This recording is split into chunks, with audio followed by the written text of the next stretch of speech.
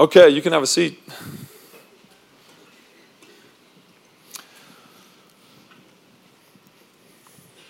As we mentioned a few minutes ago, 6 years ago, a team was sent out from LCF to Western Asia, compelled by Christ's calling. This was a group of workers appointed for a specific mission in a specific place among a specific people. And we're going to see something very similar. In fact, we're going to see the genesis of this sort of sending today in Luke chapter 10 as we continue our series in the Gospel of Luke. So would you turn with me to Luke chapter 10? We will read verses 1 through 12, but we're going to spend most of our time on the first 2 verses today. This is the word of God. Let's read it together. After this, the Lord appointed 72 others and sent them ahead of him in pairs to every town and place where he himself was about to go. He told them, "The harvest is abundant, but the workers are few. Therefore, pray to the Lord of the harvest to send out workers into his harvest. Now go, I'm sending you out like lambs among wolves.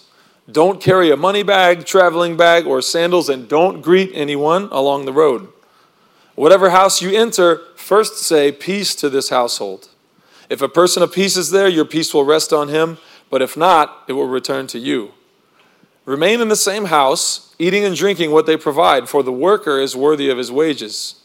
Don't move from house to house. When you enter any town and they welcome you, eat the things set before you, heal the sick who are there, and tell them the kingdom of God has come near you. When you enter any town and they don't welcome you, go out into its streets and say, 'We are wiping off even the dust of your town that clings to our feet as a witness against you. Know this for certain, the kingdom of God has come near. I tell you, on that day it will be more tolerable for Sodom than for that town.'" This is the word of the Lord. You might remember that there is a similar commissioning and sending of the disciples passage that happens at the start of chapter 9 in Luke. And there are lots of similarities between the 2 passages, and we're not going to touch on all of those today. So if you want to hear some of those principles taught, some of the points of today's passage that we're not going to touch on taught, I would encourage you to listen to a sermon by T.A. titled Utterly Dependent from May 30th. So if you want to learn those points, go listen to that. Or if you want to just see T.A. shake it off like Taylor Swift, go listen to the message. It says shake the dust off in chapter 9, and T.A. demonstrates it for us. So go check that out. But there are some distinct differences in the sending that we see here in chapter 10 compared to what we saw in chapter 9. And so we're going to look at some of those together. And while we're doing that, we're going to establish 3 timeless truths for the church, for all ages, all time. These are always true. 3 timeless truths and 1 major application. Okay, so that's what we're doing. 3 truths, 1 application today, and I'm going to go ahead and give you the main point. All followers of Jesus are called to pray for the harvest of the nations and for the sending of workers to reap the harvest. The first distinctive we notice right away in chapter 10 is that instead of the 12 apostles, who's being sent? 72 others. Who are these 72? These 72 are other people who are following Christ, but not designated as apostles. And this is extremely important for us to notice even today because it eliminates the possibility that Jesus' Great Commission was only for the 12 apostles. Or, in principle, might I add, only for today's full-time missionaries. Some have tried to argue over the years that Jesus' commission only applied to the 12. For example, Tim mentioned William Carey last week, if you were here. William Carey, in the late 1700s, a young man, he was trying to petition the church in Britain to go evangelize India and elsewhere in the world, and he was reprimanded by an older minister who said, "Young man, sit down. You're an enthusiast. When God wants to convert these heathen people, he'll do it without consulting you or me." And William Carey was appalled that his fellow Protestants ignored the Great Commission, some even saying it didn't apply to them. Whereas Carey argued correctly that it applies to all Christians at all times. In Luke chapter 10, we see Jesus sending normal Christians, commissioning them to preach the gospel of the kingdom of God. And I'm glad, and I hope you are too, that William Carey didn't listen to that older minister, because he helped spur what might be known today as the modern missions movement, which has seen many people groups hear the gospel and some enter the kingdom of God. So we see right off the bat that proclaiming the kingdom of God in new places is not just for the 12. It's not just for super apostles. And by the same principle, friends, we can say today that missions is not just for missionaries, but for the entire church. Missions is not just for missionaries, but for the whole church. Now, when I say that, I sense in my bones that some of you get a little resistant. I've done this before, and I sense the resistance. I see like your fences going up. You figured out what this is. It's okay. It's the missionary's turn to talk. I didn't know that maybe when I was coming here. Of course, he's going to like guilt us into being involved in missions. Just tell me when he's back across the ocean. Okay? Now, if this is you, let me offer some perspective and some encouragement. 3 things. First, if you want to call today's message a missionary message, then you have to admit that our God is a missionary God. And his word is a missionary book, because we're just continuing in the series here. And we're trying to take God at his word, just like we do every week here at LCF, and let his word be authoritative. Secondly, friends, I'll call you brothers and sisters whom I love. I mean, look at me up here. This is not about me and you, okay? Me projecting something on you. It's about us together at LCF and the big universal, big C church, together trying to faithfully be obedient to what our Lord is calling here. That's what's going on this morning. No offense is necessary. Thirdly, I assure you that I personally have need for growth and repentance on today's topic. As I was studying this, I'm going, how am I going to talk about this when my prayer life, for example, is less than fervent at times? So I'm with you at the feet of Jesus today, ready to learn. All right, so let's take the fences down. Let's take up our cross instead and follow him, okay? You with me? The first truth for us to see today is that all followers of Jesus are called to proclaim the kingdom of God. All followers of Jesus are called to proclaim the kingdom of God. Last Sunday, Tim walked us through the end of Luke chapter 9, and we see this account where there's, again, normal people, 3 normal people telling Jesus they want to follow him, or Jesus calling them to follow him, one of the 2. And Jesus is helping give them perspective and count the cost of what they're desiring. And if you look at verse 60 in chapter 9, Jesus gives a simple job description to the second person there. He says, as for you, go and do what? Go and proclaim the kingdom of God. So he's giving the 72 here in chapter 10 a similar job description. Look at verse 9 of chapter 10. Here's what you are to say in these towns you go to. The kingdom of God has come near you. All disciples of Jesus are to spend their lives proclaiming the kingdom of God. Now, let me talk about kingdom for a minute, because we live in an individualistic society that likes to mainly focus on individual forgiveness of sins and individual tickets to heaven. And those things are very important and should be included in our gospel. But friends, there is a king of this universe. He rules and he reigns in righteousness, maybe not in a visible way right now, but one day he will. And this is the king, and this is the kingdom that we say it's near. And you can have access to it in Jesus. So we talk about righteousness, we talk about judgment, while we talk about forgiveness of sins, and we talk about eternal life, going to heaven. But it's the kingdom that we preach, so let's not miss that. All followers of Jesus spend their lives proclaiming the kingdom with our words, of course, don't forget that, and with our deeds. We see here that Jesus gave them power to heal, similar to what he did with the 12 in chapter 9. And T.A. talked about healing a little bit a few weeks back, so we're not going to touch on that today, healing specifically. But suffice it to say, we see the principle that acts of love and compassion accompany a verbal message. And our job description is the same today. We proclaim the kingdom of God with our lips and with our lives. Brief excursus on something that's really important here in this passage and in the Word of God. Some of us might wonder sometimes, why us? Why would the king involve us in this? Like, don't we slow him down? Does he really need us? Why does Jesus not just accomplish the furthering of the kingdom himself. An interesting thing going on in the Greek language here in these passages from last week and this week. Let me explain it briefly. Last week, we saw that Jesus reached a point in his ministry when he set his face to go to Jerusalem. He knew it was time, and Tim called it a determined journey. From that point on, he's determined, my face is set toward Jerusalem.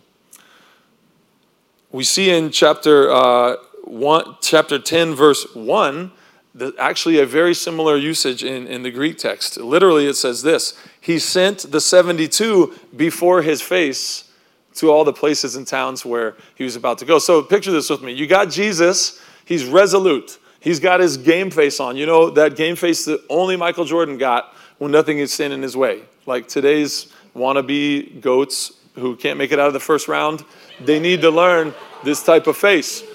Jesus got his game face on. Let's go back to Jesus. He's got his game face on. Amazing resolve. Beautiful boldness. I mean, daring focus from our Lord here. But then he lets this motley crew go before his face to these places. Like, what is he doing? Like, aren't his resolved heart and his laser-focused eyes enough for the task? Why is he involved in these characters? And why would he involve us? Well, the answer to the does he need them question is, of course, no. Absolutely not. Jesus can accomplish this work by himself, but why? As my 3-year-old would ask then, okay, that's that answer, but why? Why would Jesus involve us? Speaking of 3-year-olds, one of the things I've enjoyed doing this week when I'm back in America is mowing the grass. Have you enjoyed that? Perspective, I haven't done it for 2 years. You know, we live in an apartment in a very crowded city, so we don't have a yard. And I used to own a yard in the Northland, like many of you. And when I would mow the yard there, I would get out my powerful, sharp-bladed, efficient for the task machine. But sometimes my little sons, 3 years old-ish, Luke or Elijah, would come out, and guess what they'd carry with them? Their plastic, toy, cheap mower. Now, why would I let them join me? Were they actually cutting any grass? Actually, they were distracting me. You know, I had to care for them, keep eyes on them, and sometimes they cut in front of my face. So why would I let them join me? Couldn't I have got the job done faster without them? Did I need them? Why? Because, friends, the love and joy and glory of a father and his children are magnified when they work in unity with each other, when they do things together. And you don't have to have a family or children for this principle to be true. We could say it this way: a community enjoying the concert of co-laboring together results in greater love, joy, and glory than when individuals work by themselves. This is in God's very nature. Okay, God set it up this way. We see this in the Trinity, don't we? In the Godhead himself, Father, Son, and Holy Spirit. Beautiful community, beautiful cooperative harmony as the Son submits to the Father and the Father delights in the Son and the Spirit glorifies both. This is the love and the community of our triune God. And guess what, brothers and sisters? He invites us into it. He invites you into it because he loves you. And he wants his joy to be in you. And he wants your joy to be full. Those are Jesus' words as well. If you are not walking in relationship with Jesus Christ, you don't know this love or this joy that we're talking about. Cry out to him as the Lord and Savior today. Confess your insignificance without him and your insurrection against him. And cling to his sufficiency that only he can give, that only he has earned and won. Cling to his sufficiency, his perfection, his death, his resurrection, and crown him as the king that he is and commit the rest of your days to him. He truly wants to share his love, his joy with you in relationship. We spend so much of our breath in Western Asia pleading with Muslims to let go of this yoke, this burden of meritocracy where they're always trying to earn God's favor, never knowing if they've done enough, and to trade in this yoke for the all-sufficient, finished work of Jesus Christ, who is a king, a magnificent king, who not only died for them and rose again, but now also invites us to join him in what he's doing. What a marvelous Savior. So, friends, I'm not here to guilt anybody into being involved in anything today. I'm talking about glory. I'm talking about love, joy. You're good. As we consider the King inviting us into what he's doing. Because, friends, here's the sober truth. If we are following Jesus, but we don't seem to be experiencing this love and joy that we're mentioning here, it might be because he's outside mowing the grass and we're up to something else. It might be that we have misconceived the notion of discipleship that says we're going to invite him into our lives and to bless whatever we're doing. That's not discipleship. That's not the self-denying, cross-bearing call of Christ that we saw in Luke 9 last month. Does Jesus ever go up to somebody and say, I'll join you? No, he says what? Follow me. Follow me where I'm going. Brothers and sisters, let's follow him. Would you join me this week in repenting and in recommitting to join with Jesus on his mission? He loves us. He wants our joy. He's after glory. A community co-laboring together results in greater love, joy, and glory than when individuals labor by themselves. I like to call the Great Commission the Great Co-Mission, because we have the privilege of being on mission, co-laboring with our King, who's the one cutting all the grass. We're just in it for the love and the joy. What more could you want? What more could we want than to join God in his work? What is his work? A lot of things could be said about what is God up to that we can join him in. Today, I just want to focus on a major theme, a major work that he is up to during this age of the church before Jesus comes again. And we could discern this work together by remembering a major theme of Luke's gospel. And we see this theme most clearly. We could look at a lot of places, but today we're going to see it most clearly in the transition between the Gospel of Luke to the book of Acts. I want you to remember that Luke wrote a single volume in two different works, Luke and Acts. And we see his emphasis, and we see God's most urgent work in this age by looking at several places in those two books. Today we're going to look at the transition. So turn to the last chapter of Luke, chapter 24, verse 45. Luke 24:45. Here we have the resurrected Jesus with his disciples. Let's read. Then he opened their minds to understand the scriptures. He also said to them, this is what is written. The Messiah will suffer and rise from the dead the third day, and repentance for the forgiveness of sins will be proclaimed in his name, proclaiming the kingdom, in his name to all the nations, beginning from Jerusalem. You are witnesses of these things. Tim Fritzen said this in his very first sermon during this current Luke series. He said, Luke's perspective is God's saving work for the nations. Luke emphasizes how it is that Jesus is the means by which God culminates his plan, all the way back in the Old Testament is revealed, culminates his plan and fulfills his promise to bring salvation to all peoples of the world. Luke is bringing this out, telling us how Jesus is going to fulfill this in this age. Turn the page or past the book of John to Acts chapter 1. Again, same author. Luke's still writing. Acts chapter 1, I'm in verse 6. Acts chapter 1, verse 6. So when they had come together, they asked him, they being the apostles, they asked him, Lord, are you restoring the kingdom to Israel at this time? You know, this kingdom we've been proclaiming to everyone, is it here? We've been telling everyone it's near. Is it here?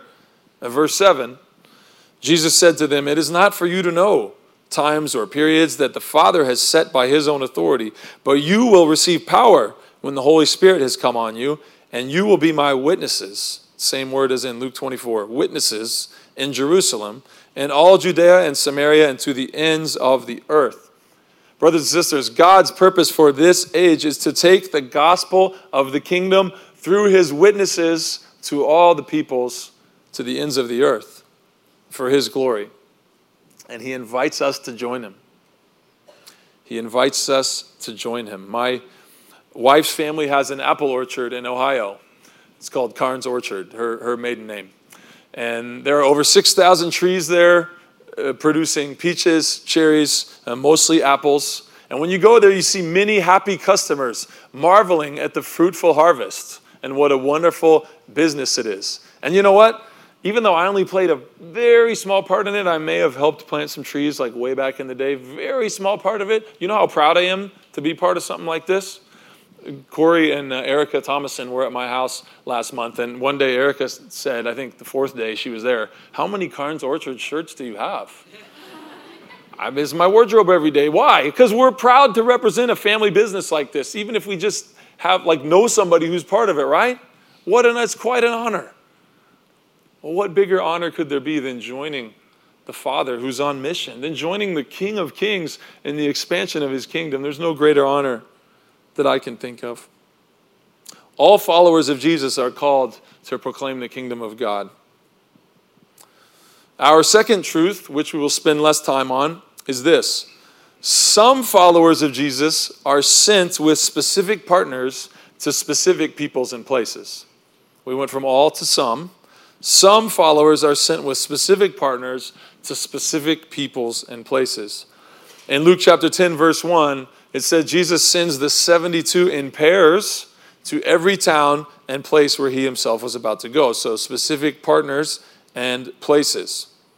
For example, in Acts 13, verse 1, he sets aside, we know this one, Paul and Barnabas to the specific work that he has called them.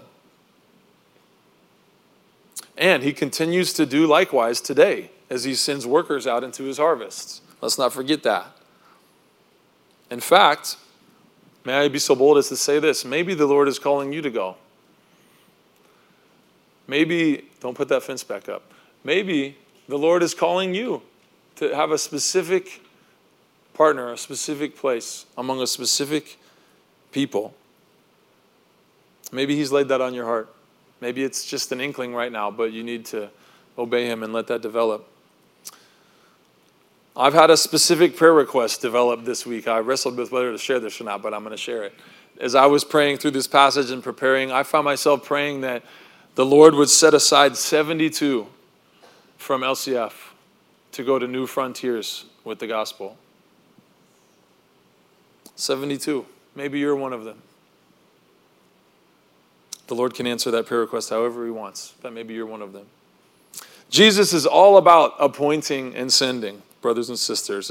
As a church, we studied Luke 9 last month, as I mentioned, and I love that chapter. Maybe my favorite in the whole Bible. Just the essence of discipleship. What does it mean to be a follower of Jesus? Luke chapter 9. I want you to consider with me for a minute that great chapter is bookended on both sides by what?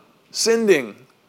Appointing and sending. You want to know what it means to be a disciple? It means writing the Lord of the universe a blank check and saying, I'm following you. Where do you want me to go? What do you want me to do? Jesus appointing people to go out into the harvest. He's all about appointing and sending people. Maybe you're one of them. As we consider that, how do we know which partners to go with? We need to find organizations and teams that proclaim the kingdom of God, as we're seeing here today. They give priority to verbal proclamation of the gospel accompanied by deeds of love. Go with people who trumpet Jesus as the king of a kingdom, the Lord of the harvest, and the only name under heaven given by which men can be saved. The only name. Well, what peoples and places do we go to? Jesus' words in Luke 24 are that the gospel will go to all the nations. Pantata ethne. The same phrase used in the Great Commission in Matthew 28:19, when Jesus says, disciple all the nations. The same phrase used in Mark 13:10, when Jesus says it is necessary that the gospel be preached to all the nations. Some commentators even say that here in Luke chapter 10, Jesus' specific choosing of 70 or 72, depending on the manuscript you're looking at, is a symbolic, significant representation of the number of nations in the world. For example, in Genesis 10, there are 70 nations listed. So Jesus is picking 72 on purpose to say, this mission is for all the nations. So, if he wants to take the gospel, the kingdom to all the nations, where should we focus?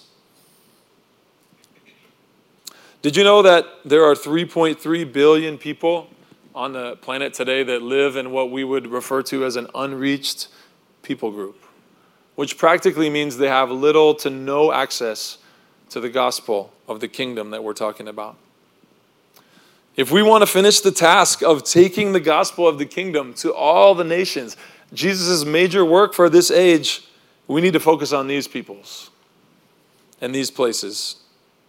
Great ministry happening everywhere, even here in America, not knocking any of that. But we need to focus on finishing the task. Speaking of focus, in today's passage, Jesus gives them some travel instructions as they go, and we can draw some principles from this. For example, verse 4, he says, don't greet anyone. Now that seems weird to us, right?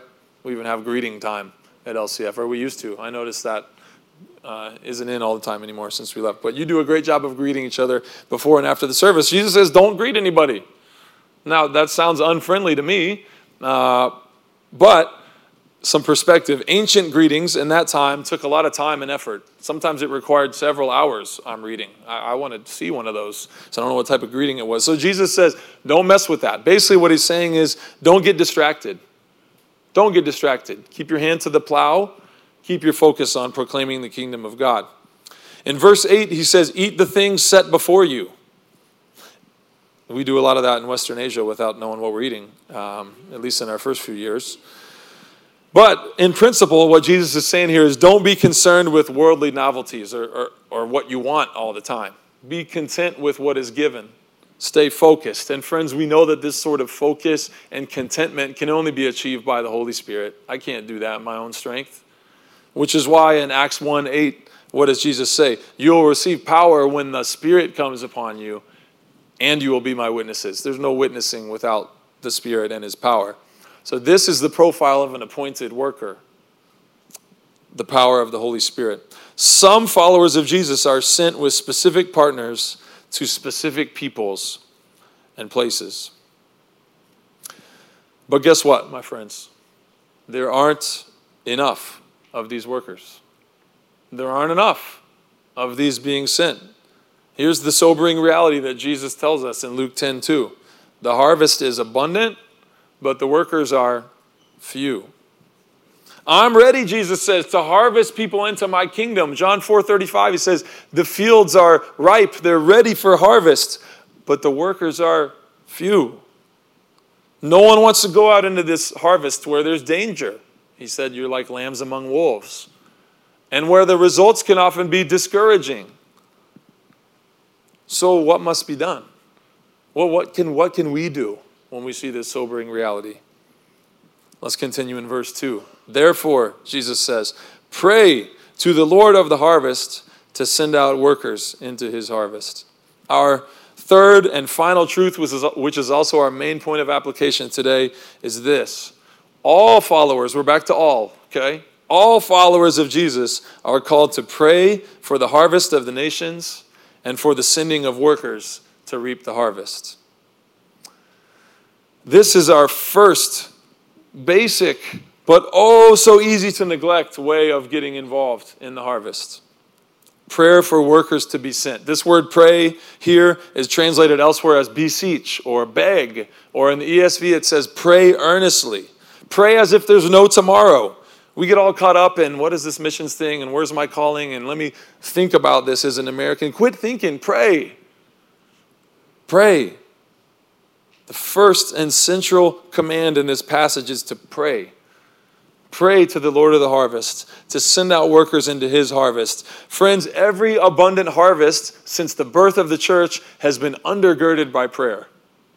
Undergirded by prayer. Sometimes we miss it. Prayer is like an afterthought. But prayer is no afterthought. Prayer is primary in this mission. In Acts chapter 2, for example, the believers we read are devoted to prayer. Devoted to prayer. And what kind of harvest are they seeing? Daily. Daily. people are being added to their number that are being saved. Acts chapter 4, we see threats from religious leaders, persecution. What's the response? United prayer and for boldness and for continued proclamation of the gospel. And God answers that. That's what happens the rest of the book of Acts. Despite persecution, we see prayer in the middle of that, and we see proclamation. Don't miss the prayer. That's right in the middle of it. It's easy to miss, but it's vital. It's everywhere. In Acts 13:1, we mentioned earlier, when Paul and Barnabas are set apart to go to new frontiers, what is the church doing when God speaks to them? Fasting and praying. It continues on after the New Testament. In the 1700s, the Moravian community in Herrnhut, Germany, ask my brother if I pronounced that right later. He used to live there.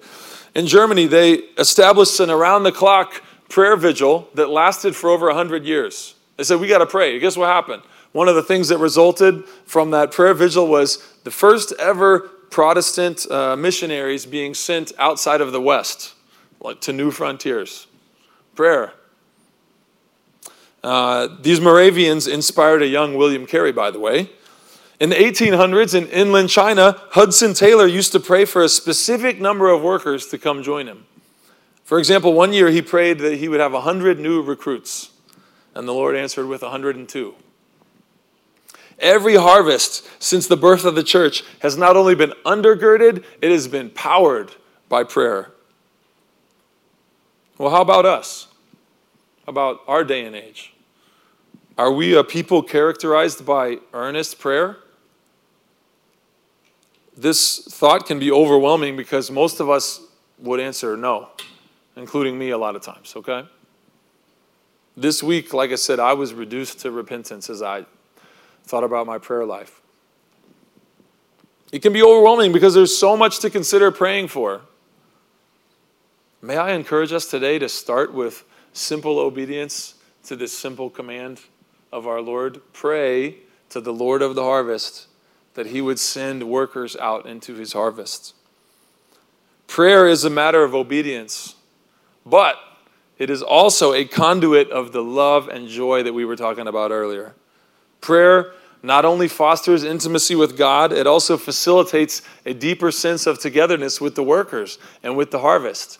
This last Christmas, for example, we organized some Zoom fellowship times between our team and financial supporters here at LCF. And one person on the call, who this is fun because she may or may not be sitting over here in this half of the room. She said on the call, she said, hey, I just want to say thank you for allowing us to share the gospel with people of Western Asia through you. I want to allowing us to be part of this with you. And that's what happens when you're partnered in prayer. You sense this solidarity with the workers and with your new brothers and sisters in Western Asia. So that joy and that love is what I'm after here, okay? That's what I'm after, and that's what Jesus is after in this passage. Sometimes it starts with obedience, like just taking the first step, but there's joy in the journey. I can tell you as a worker on the field, there is nothing to this day, 6 years in, I've said the same thing for 6 years, I'll keep saying it. There is nothing more encouraging to me on the field than when I get a message from one of you that says, I prayed for you today. Or my family prayed for you today, and I know you actually prayed. Keep it up. Keep it up. But please don't just pray for existing workers. We need more.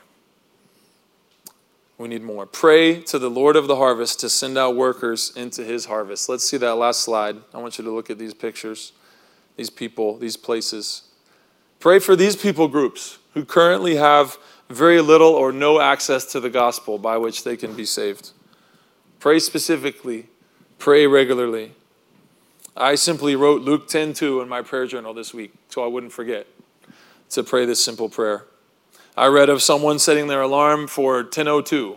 So every day when that goes off, they remember to pray diligently this simple prayer. Whatever it takes to remember. Use a resource. This came from the Joshua Project. Joshua Project, was it .com or .org? I can't remember. You find it. Operation World is another good one. Find one. Pray individually. Pray together. Just pray. Pray regularly. Pray specifically. Friends, one last reminder as we close here. The one speaking in Luke 10 is the King of the kingdom. He's not making suggestions here. This is the Lord over all. Jesus' lordship is front and center. Tim's been talking about how it's developed through the book of Luke. It's front and center here. He's called the Lord. He's the Lord of the harvest. He's the Lord whom we pray to. He's the Lord who appoints. He's the Lord who sends. It's his harvest. It's for his glory. And we have the privilege of partnering with him through prayer.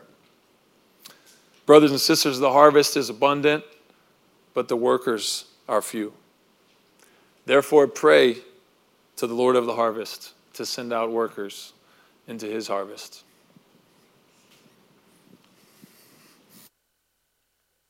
To invite the worship team to come forward. And we're going to spend some time praying to the Lord of the harvest to send out laborers. And would you stand up, please? And we're going to do it a little bit different. We don't normally do a corporate prayer where everybody is lifting their individual voices, but we're going to do that at this time. In Acts 4, it says, they all lifted up one voice. And during this time, I want you individually to pray to God, to pray for the Lord, to send out laborers. Can we actually get that slide back up of the people groups?